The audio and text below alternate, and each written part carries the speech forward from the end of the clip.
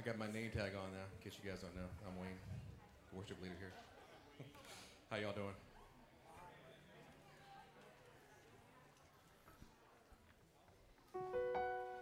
You guys ready to worship today? They're not ready to worship? Did I hear no? Or I hear yes? You know, like Jack has these like cool little series he does, and he's like a 4-week session of things. Well, I got my cool little series too. It's called Keywords. So if you guys have been in Hayden for a while, you guys know my keyword. My last keyword was expectation. So the expectation is that we have expectations. We come to church and we expect certain things. We expect good music. We expect to hear a good word. We expect to see our friends and have some coffee. But what does God expect from you? And do we fulfill that expectation? My new keyword that God gave me today was called intent. What's our intent? When we pray, are we just checking a box to say we prayed today? When we worship God, is our intention just to hear ourselves sing, or are we actually, taking that spirit of the Lord and bringing our heart? Is that our intent today? Is our intent to sing to God today? All right, let's stand up and sing this song.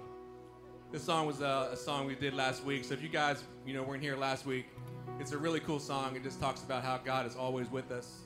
And he's our refuge and strength. So I'm going to teach you this chorus because you guys might have missed last week, but let's just sing it together.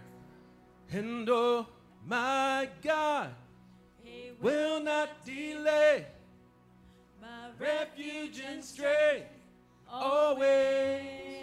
I will not fear. I will not fear.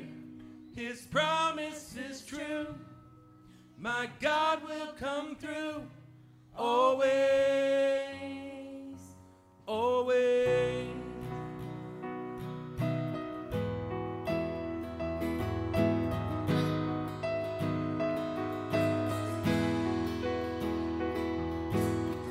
My foes are many, they rise against me, but I will hold my ground.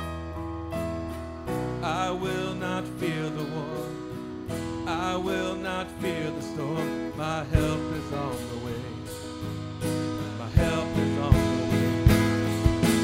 Oh my God, he will not delay. My refuge and strength, always. I will not fear. His promise is true. My God will come through, always.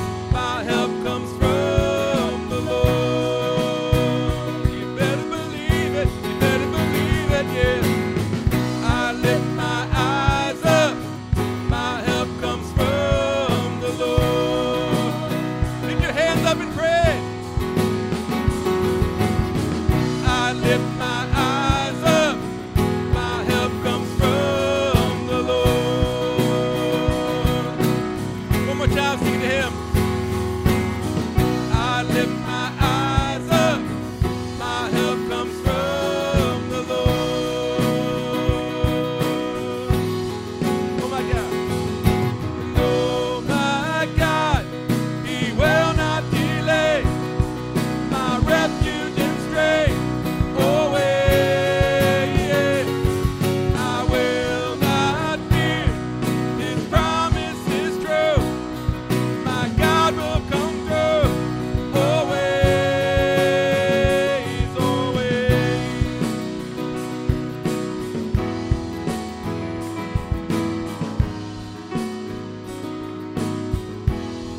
sing it together. And oh my God, He will not delay, my refuge and strength always. I will not fear.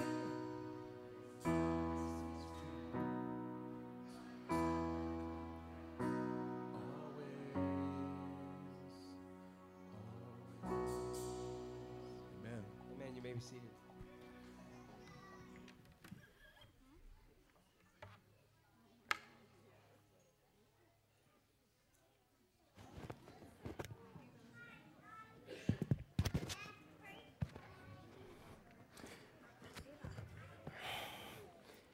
Good morning.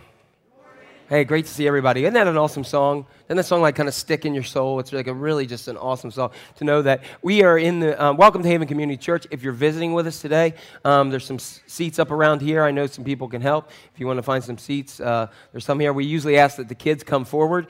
They can come forward in a little bit during our worship time, and then that way it'll free up some other seats. We'll do that after we gather and greet with one another. I see we got lots of name tags on, so you can know people by name. If they don't, just call them Shirt or something. It'll work. But we are glad you're here. You are here for our first connection week. Last week, we kind of set up the series on fear. And you can check that out on the website if you'd like to go ahead and check on fear. I don't know about you, but it was a good week to set up for fear. I know in my family and extended family and in our church family, that it was a good week for fear. Anybody have anything that kind of made you a little bit afraid? Anybody live there? We're gonna talk about these things today. So welcome.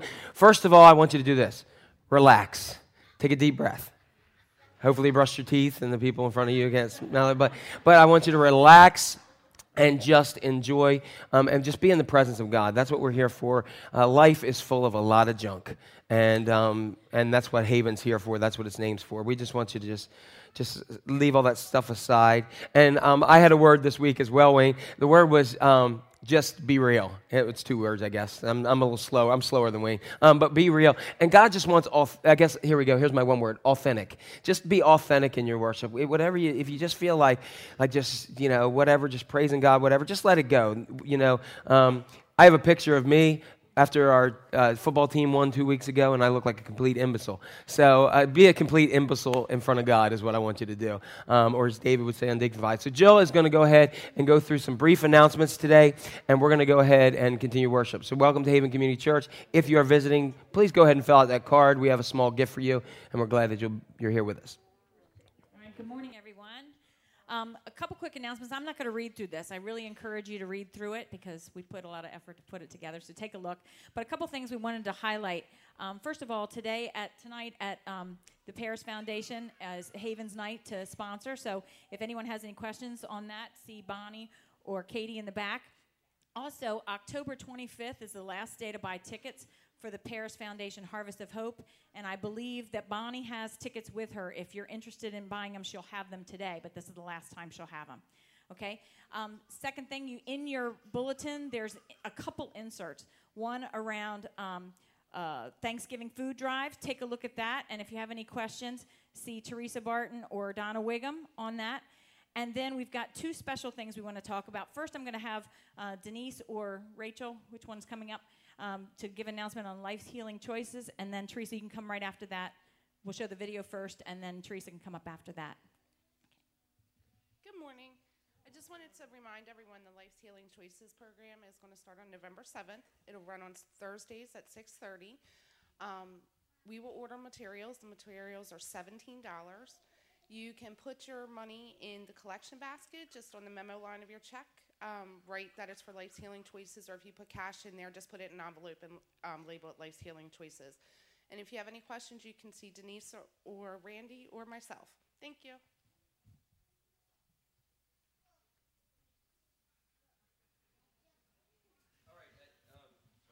We're going to have the Operation Christmas Child video. Oh, that's now. right, yes. Yeah. And then, Teresa, you can come up after that.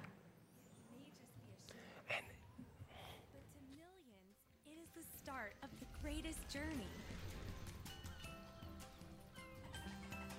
Traveling the world, sent with prayer. Shoebox gifts fill the hearts of children from over 100 different countries with hope, faith, and love. This is the story of Operation Christmas Child. Operation Christmas Child reaching the farthest places around the globe by sharing this tangible, simple, but powerful gift. Every box we give out, we try to give out in the name of Jesus Christ. We want to make Christ known to every kid. And we see every year tens of thousands of kids put their faith and trust in Jesus Christ. The Greatest Journey is a 12-lesson discipleship program that many children have the opportunity to participate in after they receive a shoebox. Children are now running to the churches they used not to go to church on Sunday. Operation Christmas Child, you're bringing life back to the church.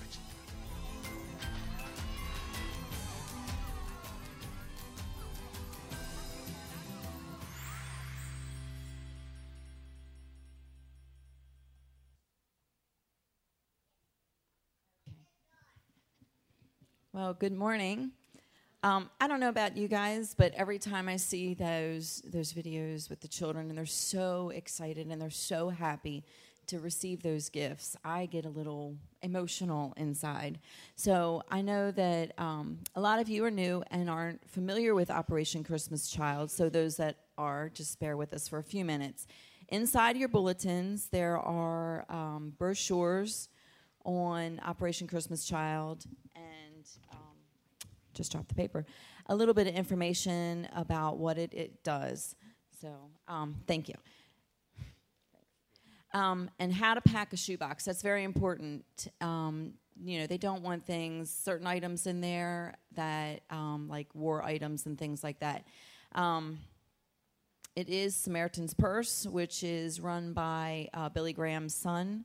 So it is a reputable organization that we can trust. So our collection date is November 24th. I know it's really early to start thinking about Christmas, but with the collection date being November 24th, we need to get the ball rolling for this.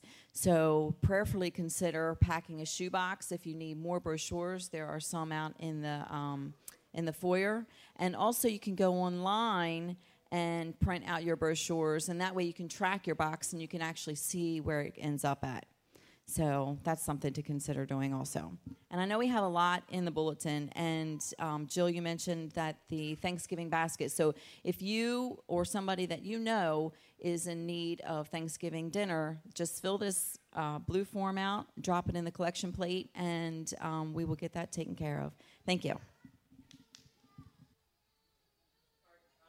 What I'm going to do is I'm going to ask you to go ahead and just greet one of those around you, and I ask the kids to come up forward so we can clean out some more spots for sitting. And then Jacob is going to come and lead us in an opening prayer.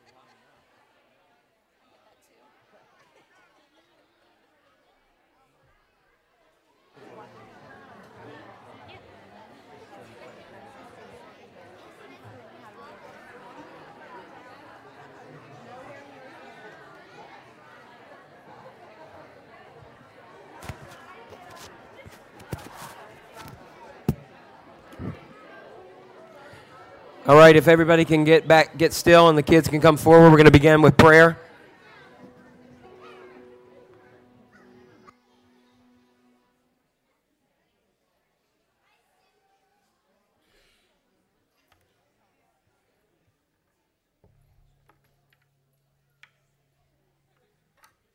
All right, let us pray. Dear God, I'd like to thank you for this wonderful day that you've given us, and I'd like to pray that we all just settle down and take a deep breath and just listen to the words and the message that you've given us. In your name, amen.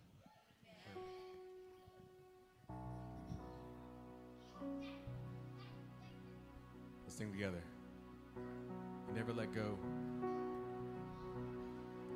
And even though I walk through the valley of the shadow of death, Please stand. your perfect love is casting out fear.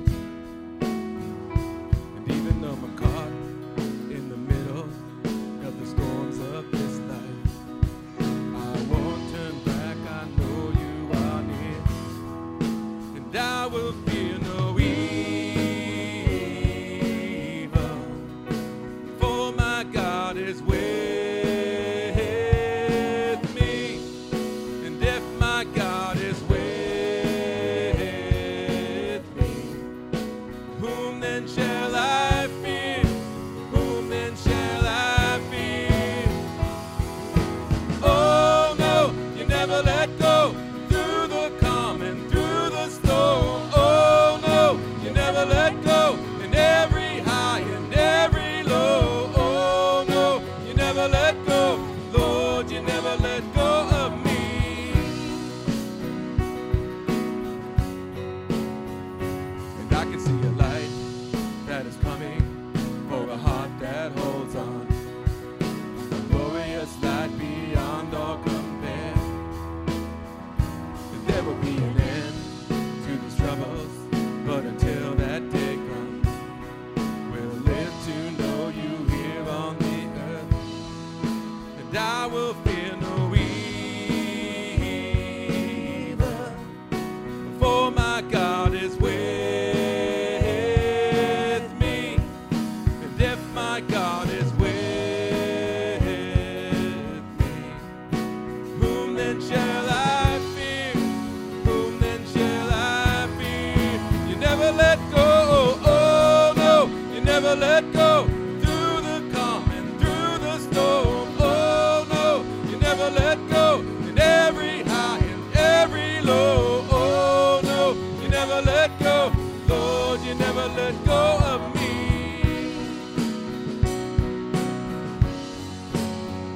And I can see a light that is coming for a heart that holds on. And there will be an end to these troubles, but until that day comes, still I will praise you. Still I will praise you.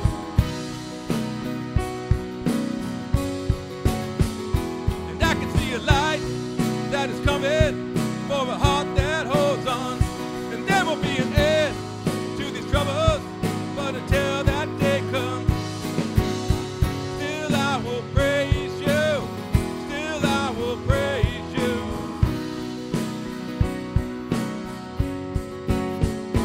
Singing, oh no, you never let go through the calm and through the storm. Oh no, you never let go in every high and every low. Oh no, you never let go.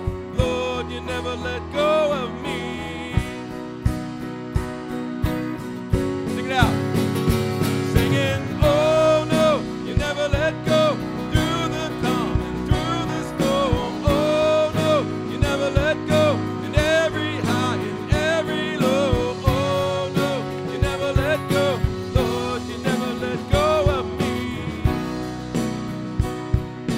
Lord, you never let go of me.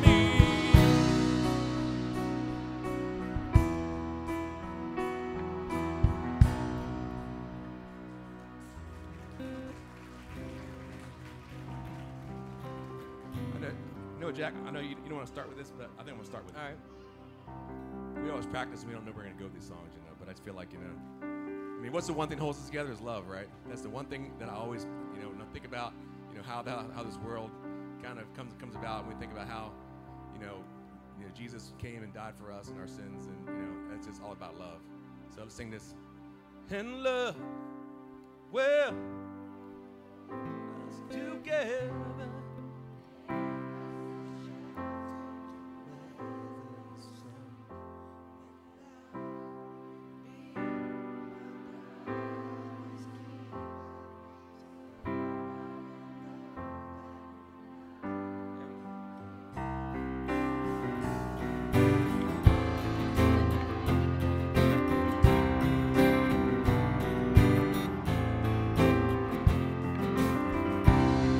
it don't have a job.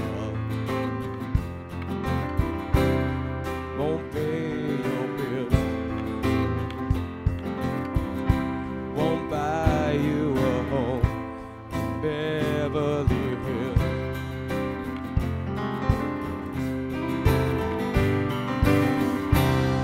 Won't fix your life in 5 easy steps. Ain't the law the land of the government? But it's all you need, and love will hold us together, make us a shelter to weather the storm. And I'll be my brother's keeper, for the whole world will know that we're not alone. It's waiting for you, knocking at your door. In the moment of truth, when you're holding the floor, put your hands together. And you're on your knees, and love will hold us together, make us a shelter to weather the storm. And I'll be my brother's keeper, so the whole world will know that we're not alone. This is the first day of the rest of your life. This is the first day of the rest of your life. 'Cause even in the dark, you can still see the light. It's gonna be alright. It's gonna be alright. This is the first day of the rest of your life.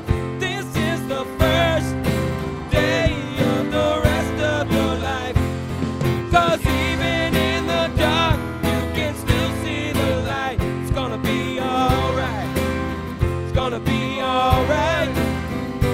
And love will hold us together, make us a shelter to weather the storm. And I'll be my brother's keeper, so the whole world will know that we're not alone. You may be seated.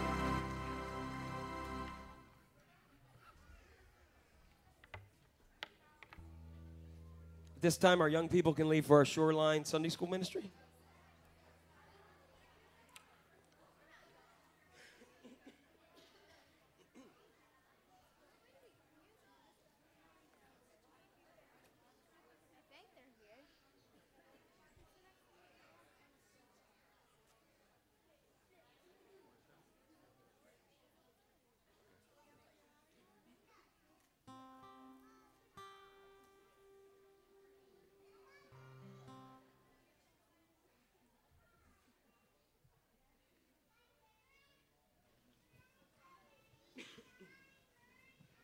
Good morning. Our scripture this morning is 1 Kings 19, verses 1 through 14. Now Ahab told Jezebel everything Elijah had done and how he killed all the prophets with the sword. So Jezebel sent a messenger to Elijah to say, "May the gods deal with me, be it ever so severely, if by this time tomorrow I do not make your life like that of one of them." Elijah was afraid and ran for his life. When he came to Beersheba in Judah, he left his servant there, while he himself went a day's journey into the wilderness. He came to a broom bush, sat down under it, and prayed that he might die. "I've had enough, Lord," he said. "Take my life. I am no better than my ancestors." Then he lay down under the bush and fell asleep. All at once an angel touched him and said, "Get up and eat." He looked around, and there by his head was some bread, baked over hot coals, and a jar of water. He ate and drank and then lay down again. The angel of the Lord came back a second time and touched him and said, "Get up and eat, for the journey is too much for you." So he got up and ate and drank. Strengthened by that food, he traveled 40 days and 40 nights until he reached Horeb, the mountain of God. There he went into a cave and spent the night. And the word of the Lord came to him, "What are you doing here, Elijah?" He replied, "I've been very zealous for the Lord God Almighty. The Israelites have rejected your covenant, torn down your altars, and put your prophets to death with the sword. I'm the only one left, and now they're trying to kill me too." The Lord said, "Go out and stand on the mountain in the presence of the Lord, for the Lord is about to pass by." Then a great and powerful wind tore the mountains apart and shattered the rocks before the Lord, but the Lord was not in the wind. After the wind there was an earthquake, but the Lord was not in the earthquake. After the earthquake came a fire, but the Lord was not in the fire.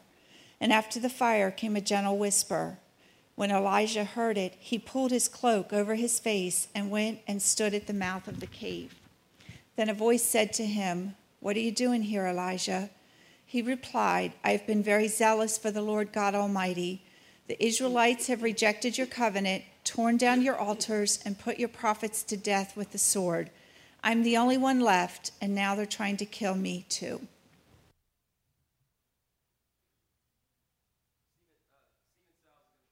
Lead in prayer, our prayer and joy's time. Again, I want to remind people of our prayer requests that are in the back there. You can see underneath the, what are they called, sconces on the wall. Go ahead and fill those out and leave them in the basket, and we'll collect them before church.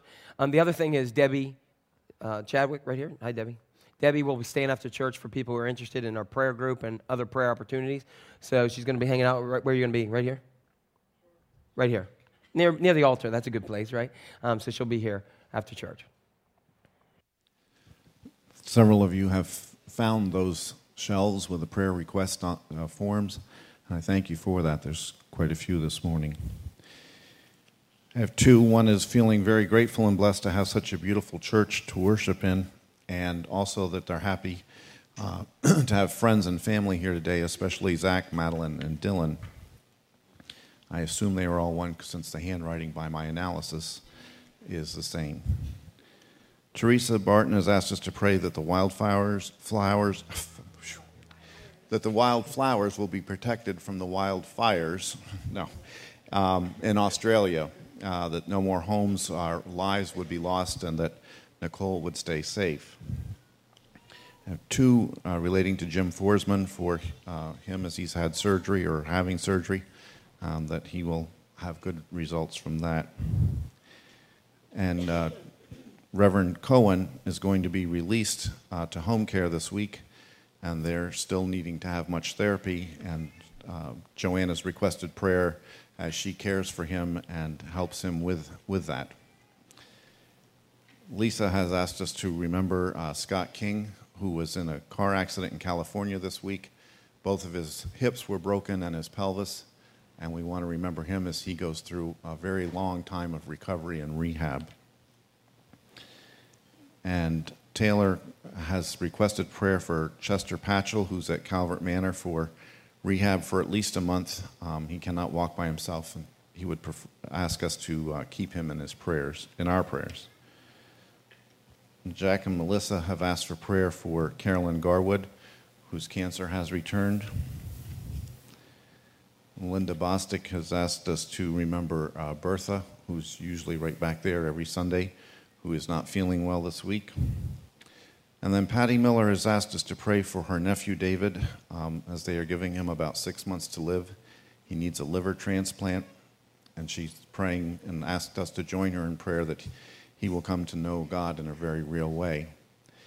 And she'd also like us to pray for her friend who lost her father this week, and also to pray for her sister as she deals and tries to give comfort to her son, who is very ill, and she'd like us to pray for her whole family. Let's go to the Lord this morning in prayer. Father, we sometimes feel like the prophet Elijah, that we've done all these things and all of these other things have happened to us, and we feel like maybe we're the only one left. And Father, after hearing all of these requests this morning, we know there are many heavy hearts here. And even though some have been written down, we know that almost every seat in here is filled with a request, something that someone is going through. And Father, help us to remember that we can come to you and that we can pray to you and ask you to give us guidance and direction. Ask you to step into the situation, whether it be a medical or physical or emotional or financial situation, that you care about everything that's going on in our lives. Nothing is too small for you and nothing is too big for you. You're very interested in each of us. We pray, Father, that as Jacob prayed, that you'll help us to put away everything, take a deep breath from this past week, and to focus in this morning on what it is you would have us to hear. The things in our lives that you would like us to change, the adjustments that you would like us to make, the areas where we can reach out and serve you better. So we pray, Father, that you will help us to be able to concentrate on what we hear this morning. And then we're challenged in the word to not just be hearers, but to be doers. We pray, Father, this morning as we prepare to give our tithes and offerings, that you will help us to be cheerful givers. You have given us so much, and as we look around at this time of the year and the bounty of the harvest and everything else, we are reminded of how blessed we are. So we pray, Father, that you'll help us to be cheerful as we give back a portion. And we ask, Father, that you will be with the rest of this service, the music and the message, and help us to be ready to go out and serve you even better after. We ask all of these things in thy name. Amen.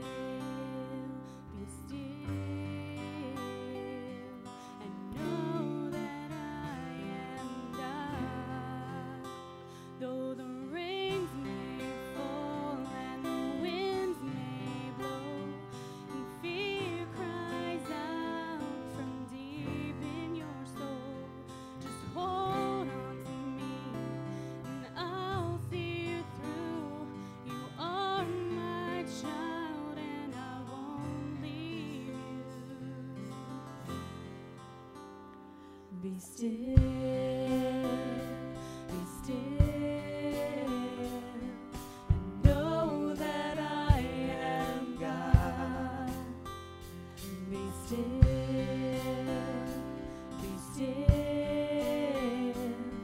and know that I am God. Though the mountains high and the valleys low, I'll be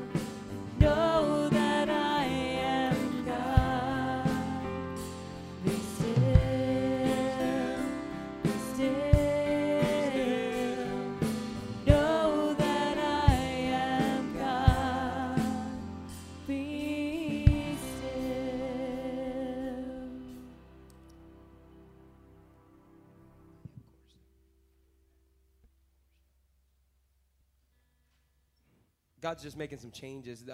Before Wayne sent out the list before, and we're just going to bring it down. We're going to get ready for some more worship. I'm going to ask you to stand. This song we're going to sing at the end. It's called Cornerstone, and it just, before this sermon was ready this week, this was the song that needed to be sung, and I just want you guys to just really connect to it right now. Just worship God. The lights will be down, and we're just going to worship God, recognizing that He is the cornerstone. You might remember these words from an old hymn, My Hope is Built.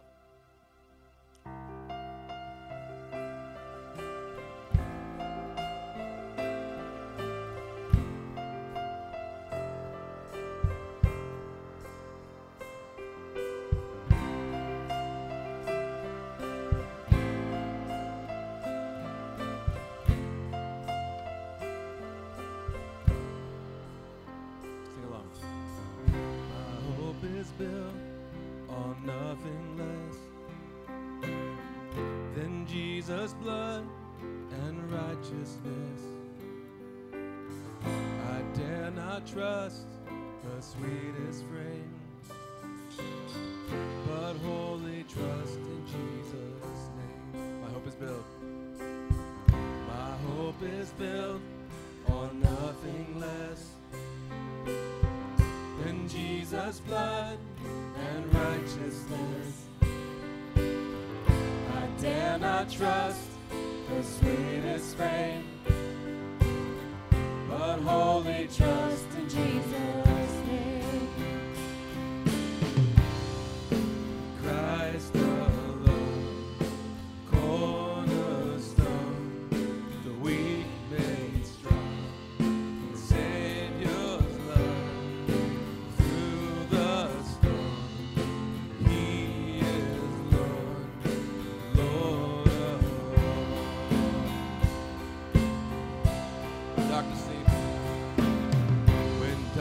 Seems to hide his face,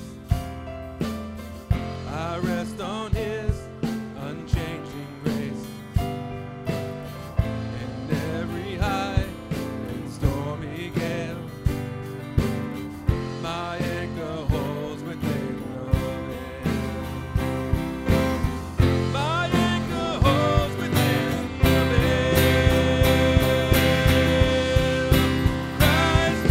Christ alone, cornerstone, the weak made strong, in Savior's love through the storm.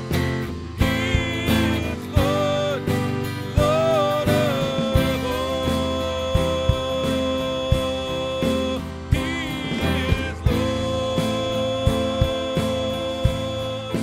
Lord of all.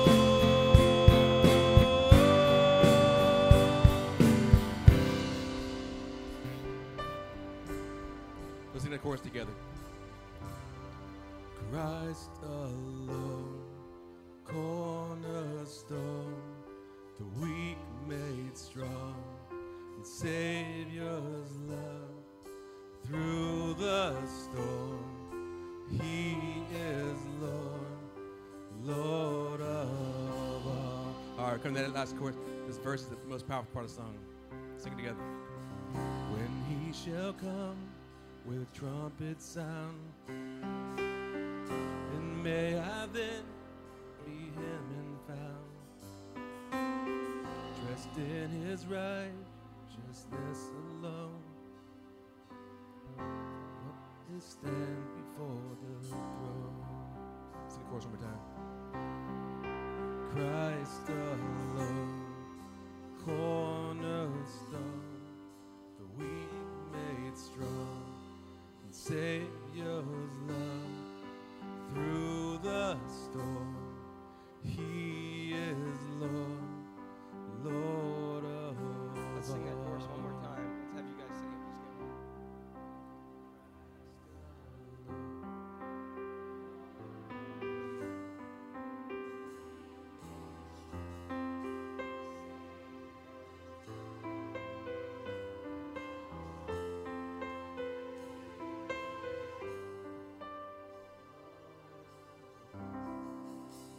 Amen. Thank you, Father, that we just come here and worship you, that through our storms, that you are strong and you hold us. In Christ's name we all pray.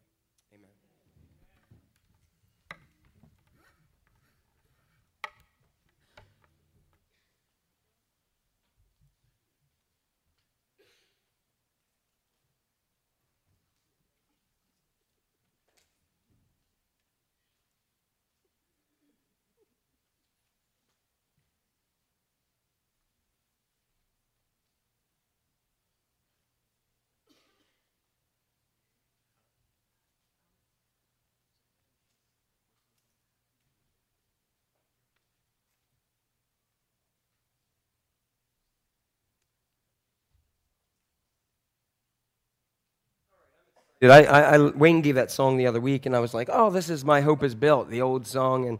And I just love that even though you have the same kind of messages, the same words almost exactly, that there's a new spirit, that God's spirit just renews that song. That was one of my great favorite old hymns. How many remember that song, My Hope Is Built on Nothing Less? On Christ the solid rock I stand in. I remember that. That was always one of my favorite hymns. In case you don't know what a hymn is, it's kind of like a song that you sing in a book. I know that's shocking to everybody here that you actually have a book that you sing in, and it had like these little notes and stuff, but how awesome to sing that song. That song has been in my heart and in my mind. It's really cool when God goes ahead and then shows the same thing to me as he does to Wayne, and that happens more often than you guys know. Works in spite of us rather than all the time through us. So today we are going to talk about, last week we went ahead and we were focusing and we were setting up this thing about fear, and we talked about a difference. And remember the problem, if you weren't here last week, our problem was this, about how anybody remember how many times it says fear not? How many were paying attention? Huh? Around 100, good. Around 100 times the Bible says fear not. You know what that means? Don't be afraid. And then there was another 100 times, plus times, where it told us to have fear of the Lord. So we were trying to put those things together, and one of the terminologies that we came to was that we will always be afraid but never scared, because that the fear of the Lord is that we have a fear of living life without him. When we really know who Jesus is and when we really know what he is for our life, then we never want to live life without. It would be so fearful to be without him. We'll touch on that a little bit today, but today we're going to go back to somebody, a guy who we talked about briefly a couple weeks ago in our Gap series. I think that was the one. I forget. They all kind of run together with me. So they might with you too. So, but we were talking about a guy named Elijah. Is that the right series?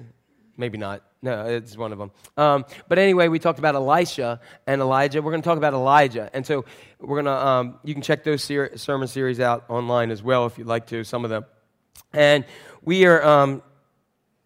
Debbie read to us this verse from Scripture. I'm just going to read a little bit of it, and I'm going to take you back a little bit. What has happened? Elijah's one of those cool guys in Scripture. He's kind of like me. No, Elijah's really, really cool. He's just a guy that is just awesome. He's arrogant, kind of like me. No, he's actually he's just so committed to God that he does some wild stuff. Like God tells him. The famous scene is where he's with the false prophets of Baal, and he had this problem with a king, who was Ahab, and he was married to this woman who nobody names their kid anymore, Jezebel. You know, anybody know anybody? Anybody related to anybody named Jezebel? Exactly. But he has this wife named Jezebel, and Jezebel isn't somebody like you think would be on the front cover of Vogue magazine. She's somebody who'd be on Nasty Wench magazine. You know what I mean? And so that's Jezebel. Anybody know some people who would fit the Jezebel? Okay, I see a lot of heads bobbing. They're like, don't look at me, don't look at me. They're sitting next to me. But Jezebel married Ahab, and Ahab was anything but God-loving. And Jezebel was even worse. And so Elijah had a lot of problems with them. And as he had these problems, he just was really strong in this. And she had all these false prophets, and what he did, he gathered them all on a mountaintop, Mount Carmel, and said to them, okay, let's have this contest. It was kind of like a battle royal of who is the baddest God. And of course, they did all these things. They cut themselves, they filled troughs with water, and nothing happened. So Elijah, he just heckled them. This is where I am a lot like him. When I see stupidity, I like to heckle it. and I like to make fun of it. Anybody else with me? Don't you love to make fun of stupid things? There's a lot of material out in this world if you like to do that. So you can just make fun of just kind of, not people, but stupid things. And so he's sitting there, and here they are cutting themselves doing this. He's yelling, hey, maybe he can't hear as well as he used to. Maybe you better yell louder. He says, maybe he's in the bathroom. That's the translation. Maybe he's in the bathroom. Deep thought, that's what he means. And he's saying, maybe he's in the bathroom, yell louder. And then after a while, he just has enough of their mess all day. And he says, fill this trough, fill this altar with water, and go ahead, and God, send your fire and show them who really is God. And when he did so, he found out who really was God. Bam, it came down. And if that does it again, we'll need a battery change probably, Andy. Or is it my electrical personality? There we go. And so fire came down, and then Elijah says, kill these prophets of Baal. There's hundreds of them. He just kills them, and they just like a lot of killing in the Old Testament. But a lot of killing, killed them all, and he goes, yeah, so now we come to this point. Then he looks at King Ahab, and he says this. Let me see where I am here. He looks at Ahab, and he's telling Ahab, he said, God told me to do something, and what this was all about is because God told Elijah, whatever you decide to do and what I do, we'll do together. And he just went ahead and said to them, hey, bam, shut off the water. And he shut off the water for several years, just like you would turn off your faucet. Just bam. And can you imagine if we shut off the water now? Imagine back then when you didn't have plumbing and all that kind of stuff. He said, shut the water off. And it just shut off. And then after all the stuff with the prophets of Baal, he said, hey, Ahab, you better get your chariot down the hill because the water's coming and you're going to get stuck. So Ahab takes off. And this is what's really cool. God has Elijah, he's a good runner too, because he runs really fast, and he beats him down the hill, and he's like, I beat your Escalade down the hill. How do you like that, Ahab? I am faster. And he said, guess what? You like this? So he's really cocky. Then we go to this next verse, and look at this scripture. I'm just going to read a little bit, and I have a lot of scripture in your bulletin, because this is a week I really wanted you to really see the Word of God. And it says, now Ahab told Jezebel everything Elijah had done and how he killed all the prophets with the sword. So Jezebel sent a messenger to Elijah and say, may the gods deal with me, be it ever so severely, if by this time tomorrow I do not make your life like one of them. What's she want to do? Yeah, she's going to take him out. And then one of the weirdest verses in Scripture is this. This cocky, arrogant, trusting God with every ounce of his being. This verse here says, Elijah was what? Afraid. And he ran for his life. And we'll kind of stop right there. Sound good? Yeah, we'll stop right there. Oh, and wait, I'll finish this one, because I like this verse. He came to Beersheba in Judah, left his servant there. So then and remember I was talking about, and some of you may not, but how many of you are those people that when you're really afraid and you're really upset or even depressed that you just don't want anybody around you, you just want to be alone? Look what he does here. He leaves a servant in Beersheba and travels on and went a day's journey into the wilderness. Boy, there's that parts of my life where I just left everybody behind and wanted to get to the wilderness. And when he came to a broom tree, he sat down under it and prayed that he may die. He said, Lord, I have had enough. I've had enough. Take my life. I'm no better than my ancestors. And he lay down under the bush and fell asleep. Elijah's a really cool name. Elijah means Eliyahu, which is why when Jesus was on the cross, when he said, Eli, Eli, lama sabachthani, some people thought he was calling for Elijah. And Eliyahu means, my God is Yahweh. So his name meant what he did in life, where people would challenge God and he'd say, no, my God is Yahweh. There is no other than Yahweh, which is the Jewish name for God. And God gave him so many instructions. He was really cool, and you people who are Baltimore Ravens fans will think this is cool. He was fed during a time of no food. He was fed by the Ravens. I guess Ray Lewis came and said, here you go. Here's the... He probably said, here's your food. Yeah,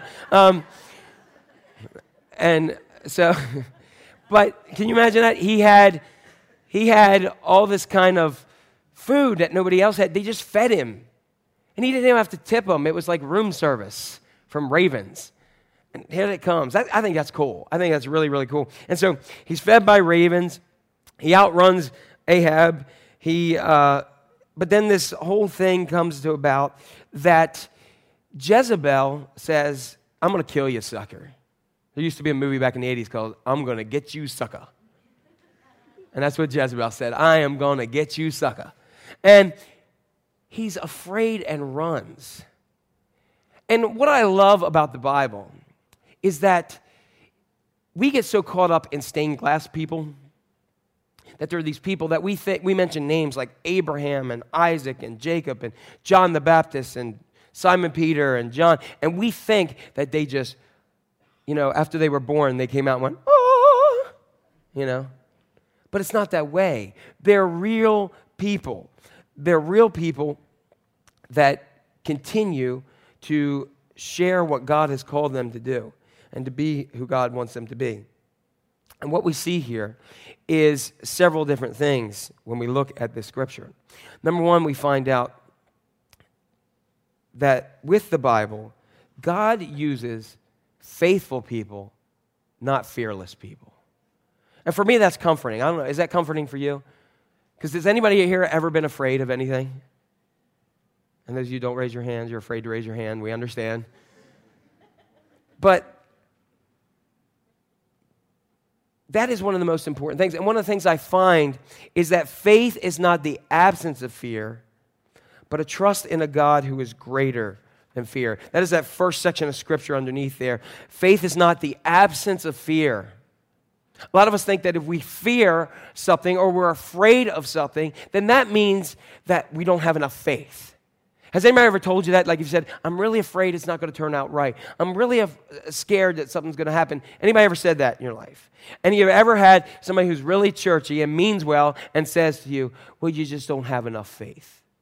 That's not true. It is, I know I have faith, but I also recognize that I have areas in my life where I'm afraid, that I have things that I'm not quite sure of. And what I find is that faith is not the absence of fear, but what faith is faith is a trust in a God who is greater than any fear I face.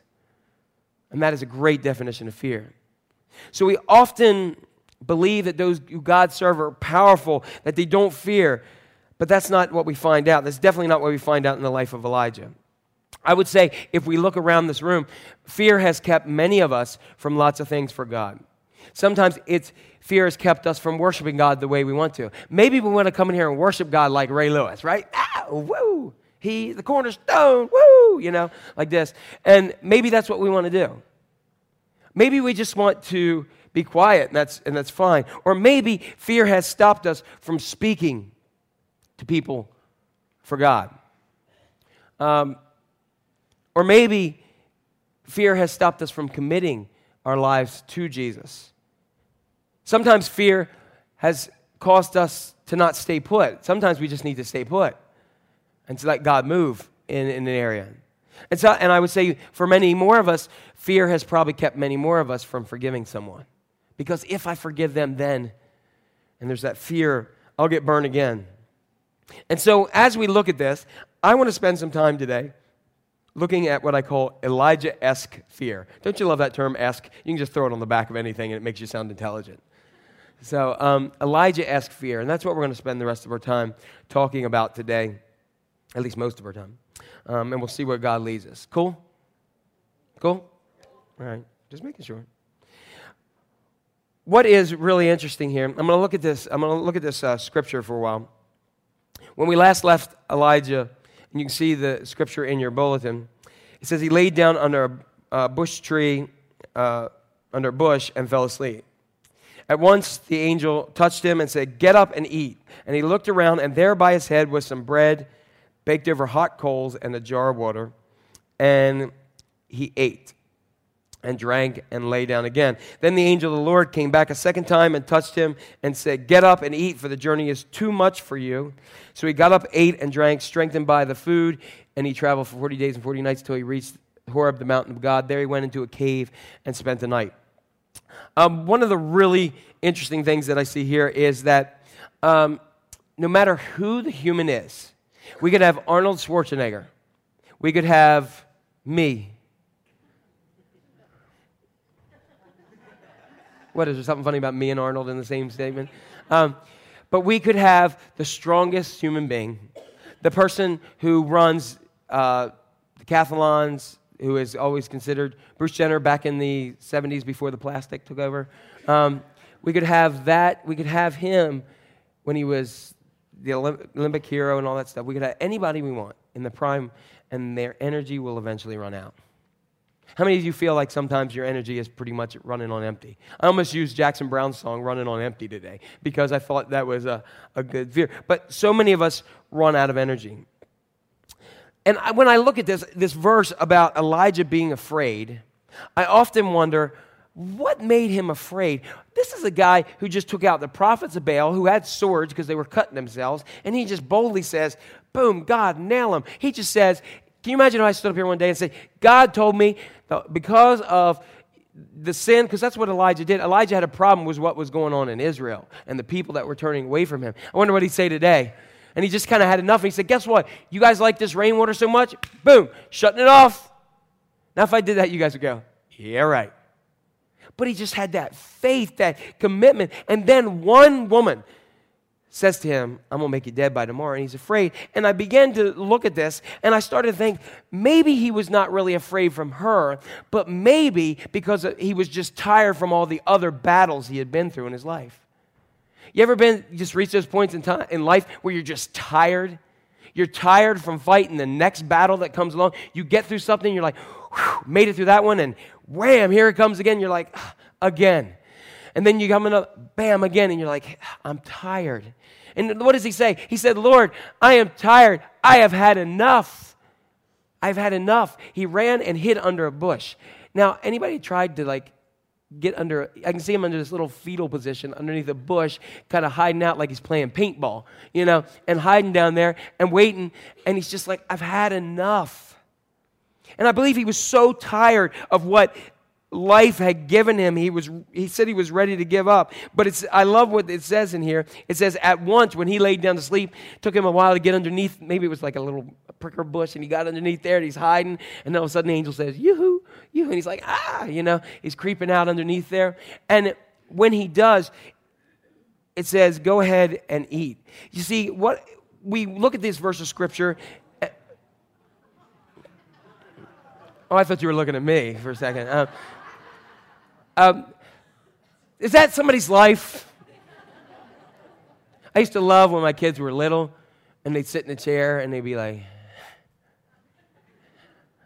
and fall asleep in their plate. I mean, I fell asleep with the computer on my lap the other day, and woke up with it in my bed. I used to fall asleep before I had LASIK surgery with glasses on. But one of the things is, here it says, get up and eat. And I find it interesting. A lot of us say, oh, he made it to the mountain of God, Horeb. Yay.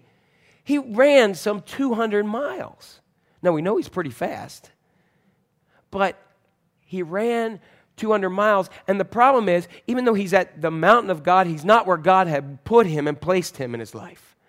And so many people run to a time that they hear that something was great years and years and years ago, instead of being where God wants you now. And we run because we're tired and we're afraid of just being more tired.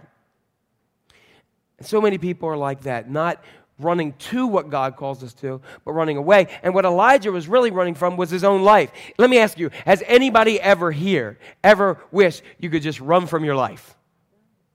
Anybody? There are times where you say, I've had enough, and you just want to run from your life. And so the first thing that we have is get up and eat. From 1 Kings 19:5-8. Get up and eat. Look at somebody next to you and say, eat something. Eat something. That's good. It's good to eat something. It's good to eat something. Look at this. God made it so easy for him. Elijah is running.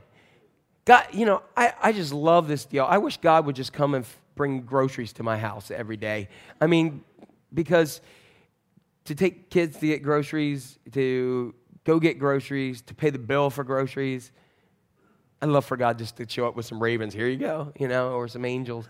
And as I look at this, look what it says here. God made it so easy. The scripture tells us right here that he baked the bread, and where did he put it? Where was it at? Yeah, and it was baked on hot coals. Where was it? By his head. Now, I don't know about you, but when I was, one of the things I love more than ever is I love Thanksgiving morning. Because you don't have a lot on your plate to do, but when you wake up, I like that smell of turkey cooking. It kind of wakes you up. You know, it's like the old commercial cartoons where the hand would go with the smoke and grab you by the nose. And you guys remember those? And all of a sudden you're like out of bed, and next thing you know, you're standing by the oven, right? You guys have seen that, right? I'm not just picking my nose for no reason, right? And so I love when stuff is, when you have, like, if bacon smell in the morning. Now, I can't eat it anymore, but that smell is, like, amazing. Even coffee smell in the morning, and some of you, like, can't start your day. You're like Elijah, you've had enough until coffee comes. And some of those smells in the morning that just wake you up. Or if you fall asleep and you smell dinner, and you're like, You know, Melissa and I went into this store. We were in Lancaster the other day, and we went in the store. And next door, I was like, oh my gosh, I'm smelling pizza. I'm smelling pizza. And it was a Subway next door, that bread. They bake that bread, and they just waft it your way. So you're like, it doesn't really make a good sub, but it smells good, that bread. You know, I mean, that smell just affects you, and it kind of wakes you up out of a slumber. And so what I recognized is that God loves you enough to feed you, and the fear vanishes. He doesn't want us fearful, but he wants us faithful. God wanted Elijah to get up and eat to strengthen himself with the food that he provided. He said, eat this. The angel said, the journey is too tough for you. And I'm going to tell you something really joyous. This journey called life is too tough for you. It's way too tough for you. You can't do it. You can't do it on your own. You can think so, but I've seen people who've reached every ounce of success in their life, and they're still wanting something. There's still something missing in their lives. And as I look at this, I'm recognizing that throughout the Scripture, the Bible is often talked about as a meal, about feasting on the Word of God, chewing on the Word of God. We got people eating scrolls in apocalyptic literature. And what I find about this is we get faithful by getting spiritually nourished, that we eat and sustain and build ourselves up on God's promises.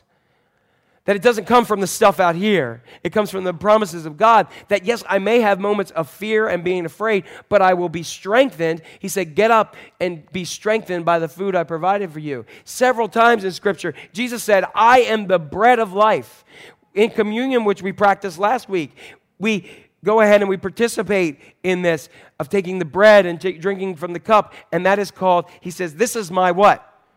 Body, and this is my blood. Take and eat from this. It is the presence of Christ, who is the living Word of God. Notice how the Scripture all works together? That is the living Word of God, Jesus, the Word made flesh, as John told us, that came down from heaven, and it is us who remain in Him. And when we do, then our faith is strong. But apart from Him, the Scripture says, I can do nothing. And so here's Elijah running away from what God has called him. And we get faithful and spiritually nourished by feasting on the Word of God. We get filled with fear by feasting on what the world has for us.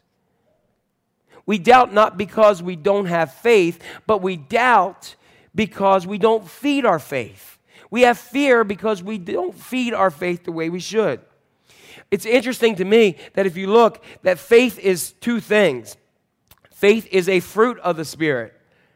And I'll prove that to you. In Galatians 5:22, but the fruit of the Spirit is love, joy, peace, patience, kindness, goodness, faithfulness. There's more there. Faithfulness. It is also a gift of the Spirit. In 1 Corinthians 12:9, it says this. If I can get it up here. 1 Corinthians, to another, faith by the same Spirit. The gift of faith by the same Spirit. So we have, it gives a list of them, and it says to another miraculous powers. But faith is both a gift from God and a fruit. So what that tells me is God gives me a little bit of faith. But as I feast on His Word, as I trust in His promises, and I make that part of my life, and I do that by getting into this, then guess what? I get fed and my faith grows stronger by the Word of God in my life. And God has made it easy for us. God has made it so easy for us. Just as Elijah had no excuse to not eat what was there for him, we have no excuse not to eat what is there before us. I did a little research.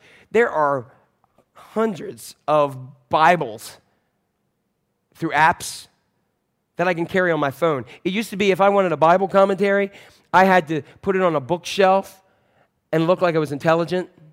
You know how they all look nice? They're kind of decoration now for a lot of people, but you'd have these Bible commentaries, all these things lined up back there, and if you wanted something, you had to carry it with you. Now, at a click of a button, I can go ahead and search any amount of Scripture, any version, in any language, right like that, for free. And so I have no excuse for not putting the Word of God in my life. I have no excuse for not feasting on the Word of God, because God has placed it right by my head, right on my laptop, right on my keyboard, right on my phone. And I have no excuse. It is so easy. God has given us some awesome food. You know, it's like if God gave us, like one of the things I still struggle with is I like crappy food. I love it. I would love to sit and eat a half dozen of Boston cream donuts. How many like Boston cream donuts? Hallelujah, right? That's good stuff. And I would love to eat that. I would love to go ahead and get one of those big, greasy jalapeno Five Guys burger and fries where the grease is so thick that it's coming through the bag. I love it. It's good for me. But I know when I do that, it takes a negative effect on this. And so I have to avoid it as much as I don't want to. It's no different because there are many things that I see in the world that I really like. But I know if I put them in here, it is going to do no good for this being, this body for God, this temple of the Holy Spirit. It's not going to do any good. And it's not going to build me up, but it's going to destroy me. It's going to tear me down. All you have to do is look at what people deal with in their lives, with addictions. It's because they put something in that shouldn't be there. When people are caught up in all kinds of things in life, they see things first, put them in, or they hear things and they put them into their lives, and then what happens? It begins to consume their life. Am I right? It's about time that we get up and eat and have our lives consumed by the Word of God so that we're made strong in Him. If God's, so many of us say, God, why don't you just take the fear away? God, just take it away. Take it away. Take it away. Reminds me of that other song, Take It Away. Wasn't that Paul McCartney? Yeah, okay. And Wings. Sorry, I'm in a music mood today. But we want God to take that away. But I believe why God doesn't is because if God took that away, we would have no need to trust Him. And He wants us to trust in Him. God put this bread of life over our head. And we have it so many ways. So many of us have made it easy. There are churches on every corner. There are churches in every place. There's probably more churches than there are Walmart. And that's saying a lot. But there's so many different churches. When I was in Lewis, Delaware, there were 4 churches within a half a mile and a block. 4 different churches. Some of that I think is absolutely ridiculous because that was 4 of the same denomination, which is completely ridiculous, but that's a whole other sermon. You guys got a year? I'm sorry. But what we need to recognize is that some of us just ride by them all the time. I'm glad you're here today because I believe that God wanted you here. I believe Satan did not. Because one of the other things is we got to recognize that we are also nourished about what comes out of our mouths and what goes into these ears. If I say to myself, man, I'm always a screw up. I always mess up. I knew I was going to mess this up. Then guess what you're telling yourself? You're telling yourself you're always a mess up. You're always going to screw up in your life. And you start to put that in and feed yourself regurgitate that stuff into your body, then guess what? You're going to believe it. There's a verse in Scripture that talks about a dog returning to its own vomit. Anybody think that's pretty disgusting? Anybody ever see it? Dogs will eat whatever. And guess what they'll do? A lot of times when they eat it, they throw it back up again. And they'll keep eating until you say, get away from there, and hose it down, right? They just keep going back. One of our dogs would like to go and eat cat poo. And you can always smell it. And you're like, oh my gosh, what is wrong with you? Why would you do that? And then, no, you're not going to kiss my face. Go, right? But so many of us are like that verse of Scripture in Proverbs that we return to our own vomit all the time. We go ahead and say, you know, I'm just this way. I'm going to be a loser. I'm never going to have a relationship. I'm never going to blah, blah, blah. Right? Next thing you know, you're living that out in your life because you believe what you have said to yourself. There's no excuse that we have anymore to not eat more of the Word of God. So make a pledge this week to eat some more. Look at the person next to you and say, eat some more. There we go. Good job. God has given you some awesome food. And so go ahead and eat up. Number 2. Next thing is go out and stand. Go out and stand. This verse of Scripture where it says, we're going to pick up in 9 through 13. It says, then he went into the cave to spend the night.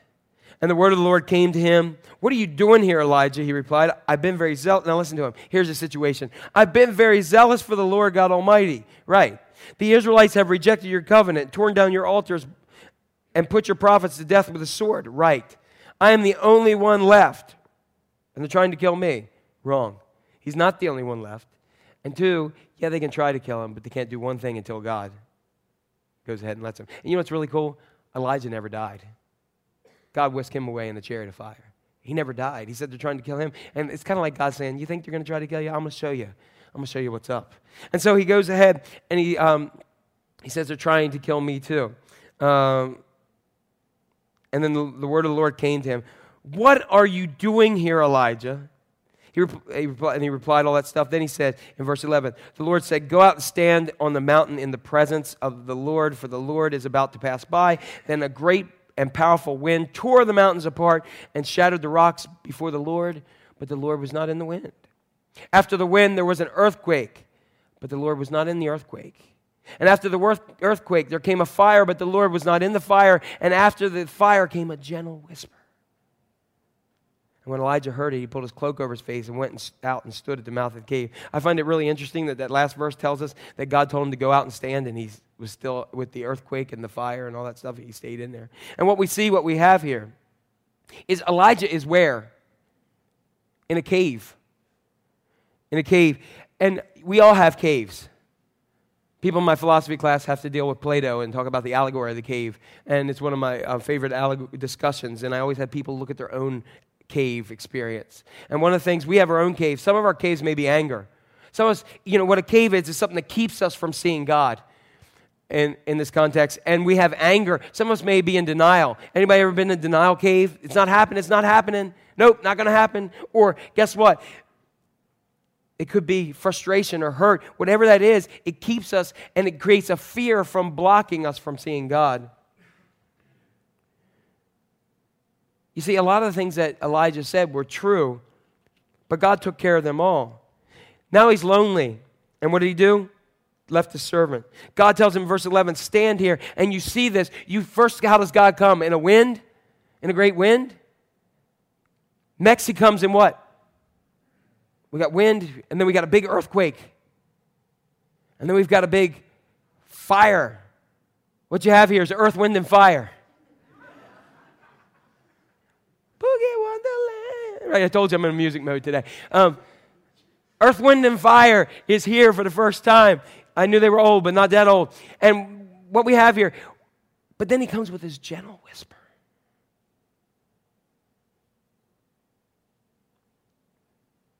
Why not? Why not the wind? Because I believe that he needed to know that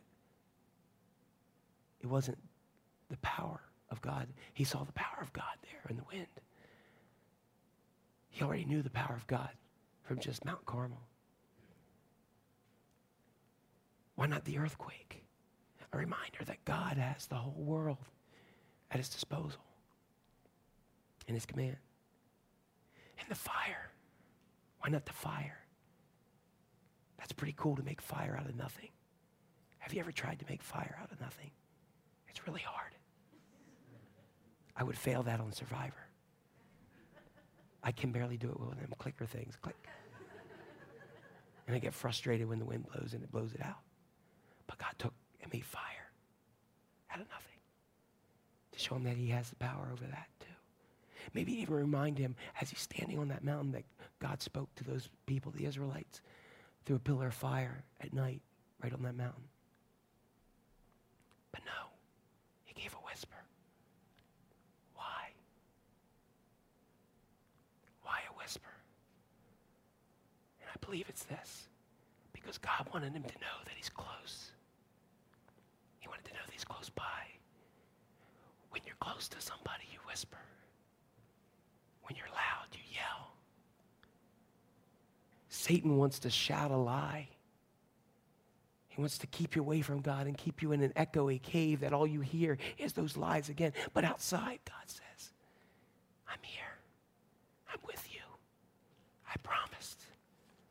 Satan wants to shout all the louder that you are who others say you are, that you have created that. But no, God says, listen. You see, Jesus doesn't overcome my fear by shouting louder. Oh yeah, my life. When I'm going through my struggles and when I'm afraid, I want God to say, here I am. But God takes care of my fears by drawing closer to me. Isn't that an awesome God? That as I grow closer to him, he grows closer to me. It doesn't have to yell. The world yells to try to close out that little whisper. I was reminded of a statement that a friend of mine says. He says a lot of times people treat him like a mushroom. And Satan wants to treat us like a mushroom. Keep us in the dark and dump crap on us all day. And really, we've been living like mushrooms in our lives. You see, in the cave, Satan keeps us in the dark and just dumps it on us. And we deal with it. In the dark, I'm afraid of things I'm not in the light. And I hear things I usually don't hear. Like if something creaks like that. If you were in here in the dark, you guys would mess yourself, wouldn't you? But in the light, you're like, it's cool. But if you go into places like a place like this, sometimes people go in the dark and they're like, or like the dishwasher will kick on at night. Anybody afraid of the dishwasher? Like when it kicks on at night and goes, you're like, what's that? What's that? Melissa one time, she in here? I think I've told this before, but one time I was asleep. I was so tired, I was asleep. And she says to me, Jack, who's there? And like our room looks at the steps and she, who's there? I'm like, what are you talking about? Somebody's there. I'm like, are you awake? Yes, somebody's there. I heard them swishing. I said, I'm sure the corduroy bandit said, let's go break into their house. You know, go back to sleep. Can you imagine somebody breaking in? You know? Anyway, that's what happens when you wake me up. I'm not very nice. I would have yelled at the angel, said, get up. I said, I just laid down under this bush, shut up, you know. But in the dark, there's things and shadows and things that we're afraid of, that we're not when the light is there. Satan wants to keep you in the dark, to ignore the word of God, to keep you starving in the dark, and to shout and feed your soul with all those kind of things that have you run from your life, the life that God intends for you. You know, when the light's on, you know, I remember I was talking last week about some of those 80s horror movies. They got them all on like AMC this week. And, you know, when I used to watch all those, sometimes I like turn the light on in the other room, you know. And they're so cheesy when you look at them. But I believe that the devil did not want you here today. I believe the devil wanted to keep some of you at home or wherever you are in your cave, believing the lies, being a mushroom, believing all that stuff in your life, instead of allowing you to come here and get a little bit of light in your life, to have you come out of the cave. And so, ask yourself today, are you ready to check out of the cave? In the Old Testament, it says, come out of the cave because the presence of God is about ready to pass by. But in the New Testament, for those who believe in Jesus, the presence of God lives within you and is with you always. And that's what takes us to number 3. Number 3. Let's read this scripture verse first, from 15 through 19. Everybody good? Okay. The Lord said to him, come back the way you came and go to the desert of Damascus. When you get there, anoint Hazael, king of Aram, also anoint Jehu, son of Nishmi, king of over Israel, and anoint Elisha, remember we talked about him, son of Japhet, from Abel Meholah to succeed you as prophet. Jehu will put to death any who escape the sword of Hazael, and Elisha will put to death any who escape the sword of Jehu. Yet I reserve 7,000 in Israel, all whose knees have not bowed to Baal and whose mouths have not kissed him. You see, there's 7,000 people, and he thought he was the only one. That's what the cave darkness does to you. It tells you you're the only one, when there's plenty more that God has. And then it says, so Elijah went up from there and found Elisha, son of Japhet. He was plowing with 12 yokes of oxen, and he himself was driving the 12th pair. Elijah went to him and threw his cloak around him. And we picked up with that scripture the other week. What God says is God has a better plan than the cave dwelling. I'm going to ask the praise team to come forward right now. And I'm going to get Wayne and them to start playing Cornerstone in a bit. God has a better plan than the cave dwelling. And what you got to do is you got to get back and you got to stop doubting. You got to stop accusing. You got to stop fearing. We learned the other week that Elijah appointed Elisha, but it took him 10 years, 10 more years before he was ready to go ahead and take over for Elijah. 10 years from this point where Elijah was fearful. 10 years from where he ran. And some of you may think that you're done. 10 years from after the point where he said, I'm done, Lord. I should die. Some of you think that you are done. Some of you think that God has no use for you. Well, let me take you to this one verse, and this reminded me when I heard this song all week. From Mark chapter 4, verses 35 through 41. This is one of my favorite verses of Scripture. I know I say that a lot, but this is one of my favorite ones. So that day when evening came, his disciples said to him, let us go to the other side.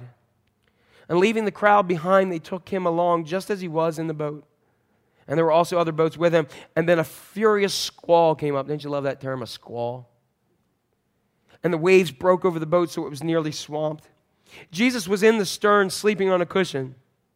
The disciples woke him and said to him, Teacher, don't you care if we drowned? And he got up, he rebuked the wind, and said to the waves, Quiet, be still. And the wind died down, and it was completely calm. And he said to his disciples, Why are you so afraid? Do you still have no faith?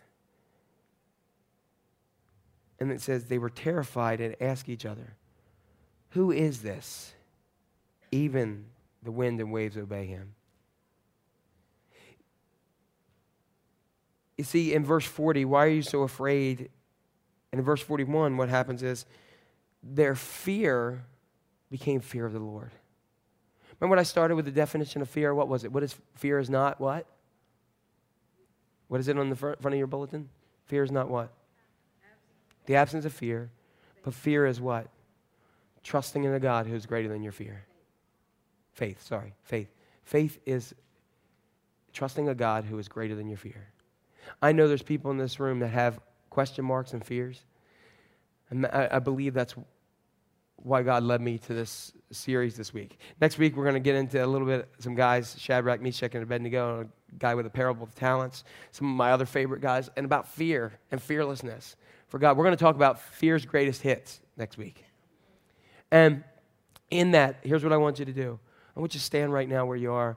I'm going to ask you, Wayne, if you'll just start with that chorus again from Cornerstone, if the praise team will start again with that. And just stand where you are, and we're going to have this chorus. The altar's going to be open, and I just want you to go ahead and just bask in the presence of God. You can pray over here with me, but just go ahead and let's just sing this chorus together. Christ the cornerstone, the weak made strong, in the Savior's love. Through the storm, He is Lord, Lord.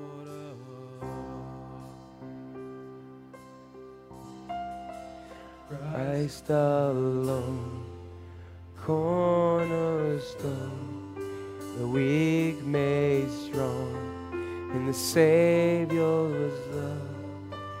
Through the storm, He is. Through the storm, He's Lord of all. Let's just lift Him up and praise Him in this. Sing that verse. My hope is built on nothing less than Jesus' blood and righteousness. I dare not trust the sweetest friend, but wholly trust in Jesus' name. My hope is built. My hope is built on nothing less than Jesus' blood and righteousness. I dare not trust the sweetest rain, but wholly trust in Jesus' name. Christ alone, cornerstone, the weak made strong, and Savior's love. Through the storm, He is Lord.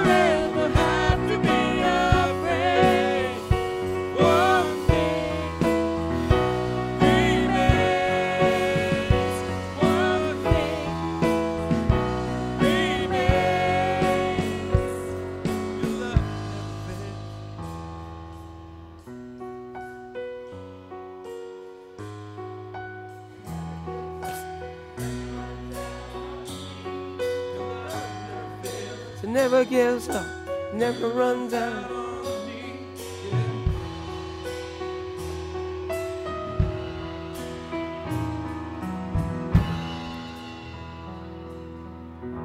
Isn't it good to know that God's love never fails, never gives up on you, no matter where you are? Come here, Eva. Come here, honey. Come here. Come here. She says, no. You want to come here to me? I want to show you somebody who is worshiping like crazy. What? What? Isn't she cute? She was worshiping so much, she lost her shoe over there. She stopped and put her shoe back on and was like, I'm back at it again, you know. That's pretty cool, isn't it? Did you lose your shoe? Yeah. And you put it back on? Yeah. And did you jump up and start worshiping again? Yeah, that's good. So you know, I just think it's so awesome how just God has so many gifts in this church that a little girl here worshiping can minister to an old pastor, right? Yeah. So, and just like the different people we've had up here worshiping, good to have Kevin with us today and worshiping. And it's just good that you look around at what God is doing, not done, but doing. And also look in your own lives because God is doing a special thing. You're not here by mistake today. He called you because, we only got 2 more weeks to tell fear to get out of our lives. And that's what we're here to do. Amen? Amen. So go forth in the love of God, the grace of our Lord and Savior, Jesus Christ, and the power. Can you give me some power? Give me some power like this. Okay, just grab your baby in a headlock. That'll work. And just have an awesome week in Jesus. Amen? If you're visiting, please meet Jill at the table out there. And you guys can play something, rock us out. There we go.